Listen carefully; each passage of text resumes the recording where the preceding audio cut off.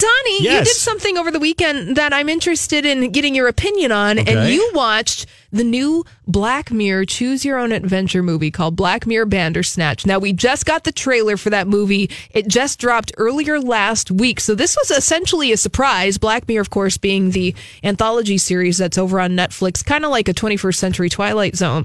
And so this movie dropped on Friday, and what's cool about this movie is that it's a choose your own adventure experience. Right. It takes inspiration from the choose your own adventure books that were really popular in the 70s and 80s, where you essentially get to decide where the narrative takes you. And so Black Mirror Bandersnatch is just that. There's over 5 hours of footage that you can choose from to create multiple narrative experiences. And you decided to take a dip into this. I did. I checked it out on Friday night, and the premise of the film is it takes place, I would assume, in the early 80s, Holly? Mm-hmm. Yeah, that sounds about right. Early days of video gaming.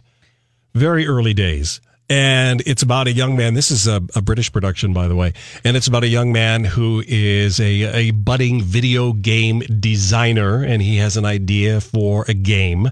And he's writing all the code and doing all that stuff, and it's a very primitive back then, as you can well imagine. 1011101010. Yes, it's very, very work intensive. DOS. And the visuals are very, very basic. Very, very basic.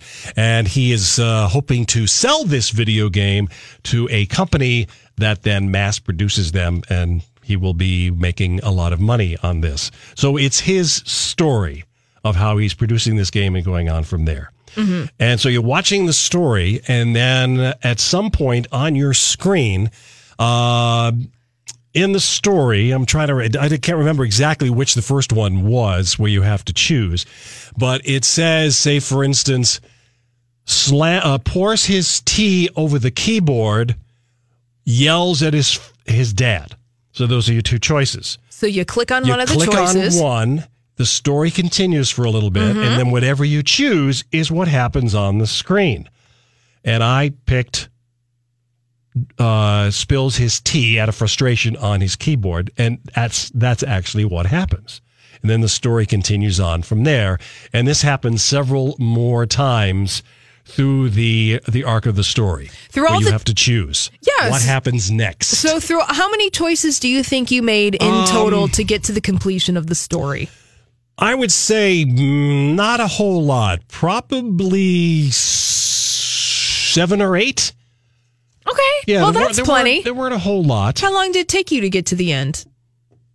Less than an hour. Really? Yeah, less than an hour? I don't think it's not that long. It really isn't that long. Yeah, it's just because there's 5 hours of footage. There's just many different possibilities that you can take. So, right. So, and then you could go back and do it all over again and change all your choices and see where that goes. It's like a choose your own adventure book.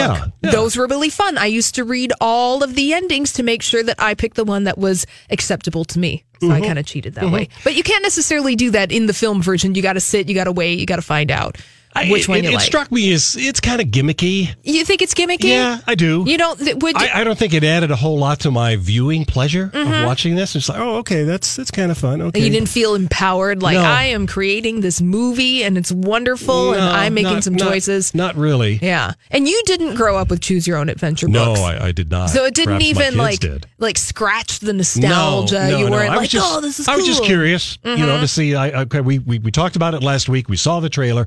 I'm going to try this and see how it works. Yeah. I don't have any desire personally to go back and do it again and make all different choices. Yeah. I don't think it makes that much of a difference in the story. Sure. You're just like, nah, whatever. Yeah, so it's that like, okay, gimmick, whether he does this or does that, it's not, oh my gosh, that really changed the entire outcome of the story. It's like, it's fine.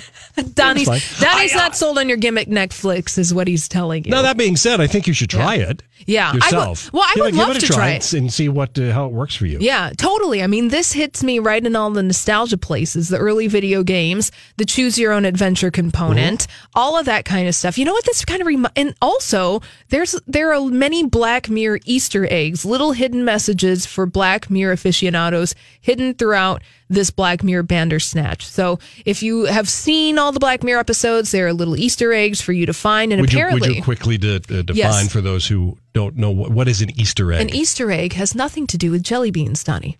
No, has nothing to do. I know what it is. With rabbits. They're little secret messages that people place in film, TV, video games that reference back to earlier iterations of film, TV, video game. A little message, a little wink and a nod made by the creators saying like, oh yeah, look, you're going to get this little inside reference. Here's a little Easter egg for you.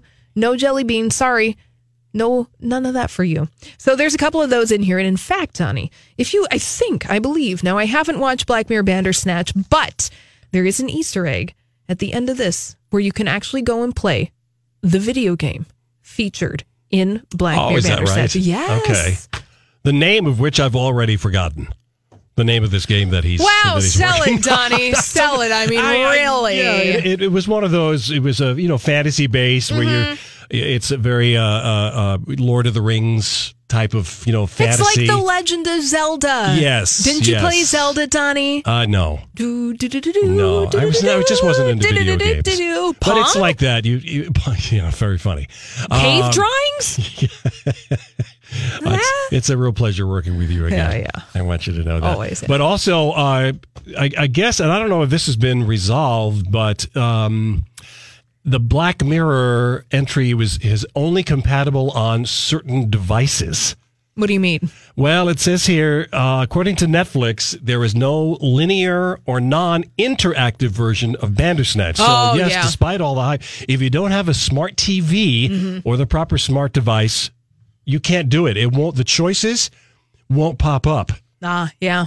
I did it on an iPad and I had no trouble. But apparently, you may run into trouble where you don't get those choices, and they give you a message saying, you must switch to a supported device. That means that you must go to your computer and you have to stream to your computer. That's good to know, Donnie, because a lot of people don't. Like, I watch Netflix via a PC, and the PC has the Chromecast plugged into it, or the TV, and then the TV, technology, right? And I don't know if it doesn't work with Chromecast, I think. What? Bandersnatch not working on Apple TV Chromecast, it says. Well. So you may have to find another way to watch it. Oh, Donnie, that's horrible. But you know what this reminds me of? Did you ever see the Steven Spielberg movie Ready Player One? I did not. That came out earlier this year. Well, I watched it. It's available on HBO now. I watched it a couple of weekends ago. But this whole idea of the nostalgia for the old video games, and interesting how that nostalgia fuels our present desires. And it sounds like Black Mirror Bandersnatch kind of has that, where it's like, oh, it's nostalgia for 80s video games, but that is in 2019. And Ready Player One kind of has that, where like nostalgia for things from the 80s affects the way that we live our lives now. Trying to say something, Donnie, but it's New Year's Eve and it's just you and me. Trying to get real deep here. Connecting the dots. You lost me at Ready Player One. Oh, well. After that, it just is all Ready white Player noise. One is the Steven Spielberg movie that came out earlier this year, where they are in the Oasis, which is this digital realm where everyone likes to hang out that actually has real world consequences. And they're trying to solve all of these puzzles by the guy who made the Oasis. And all of these puzzles revolve around the creator's love for 80s popular culture. So that kind of reminds... Oh, my God, Donnie. I don't know. You're fired. Yeah, okay. Oh, we don't need to speak that guy's name here in this show. No, but before we leave this So do you think Netflix... there's going to be this new... for all those millennials and whatever they are who never got to play these very simple, basic video games. Well, you can go and play those online. There's any number. That's what I was wondering. If you just Google those? Nintendo 8-bit games, surely there's a website on there where you can go and you can play all the 8-bit games. I mean, think about how much computing power we have in our phones versus what we had on a Nintendo NES 8-bit system. Right. I mean, it's incredible to think about, and you have instant access to all that kind of stuff. But Ready Player One, I thought that was an interesting movie to go and watch, and it's on HBO. Donnie, you have no interest in that whatsoever? I do not. It's not my cup of tea, that sort of movie. It just doesn't do it for me.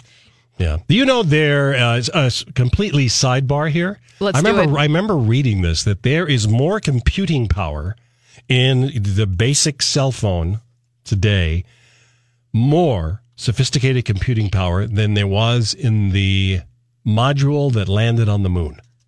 100% believe that.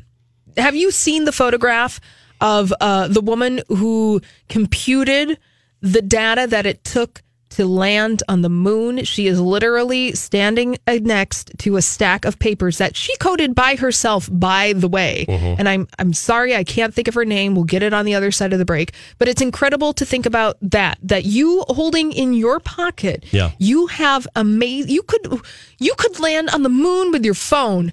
And look what we're doing now in 2018. Yeah. Nobody's going to the moon. Yeah, well, no, maybe. Maybe. Yeah. I don't know. Okay. Anyways. All right. We got to take a break. We do have to take a break because and it's going to be a very short one because this time of year, there's very few commercials. I'll make it a little longer. How about that?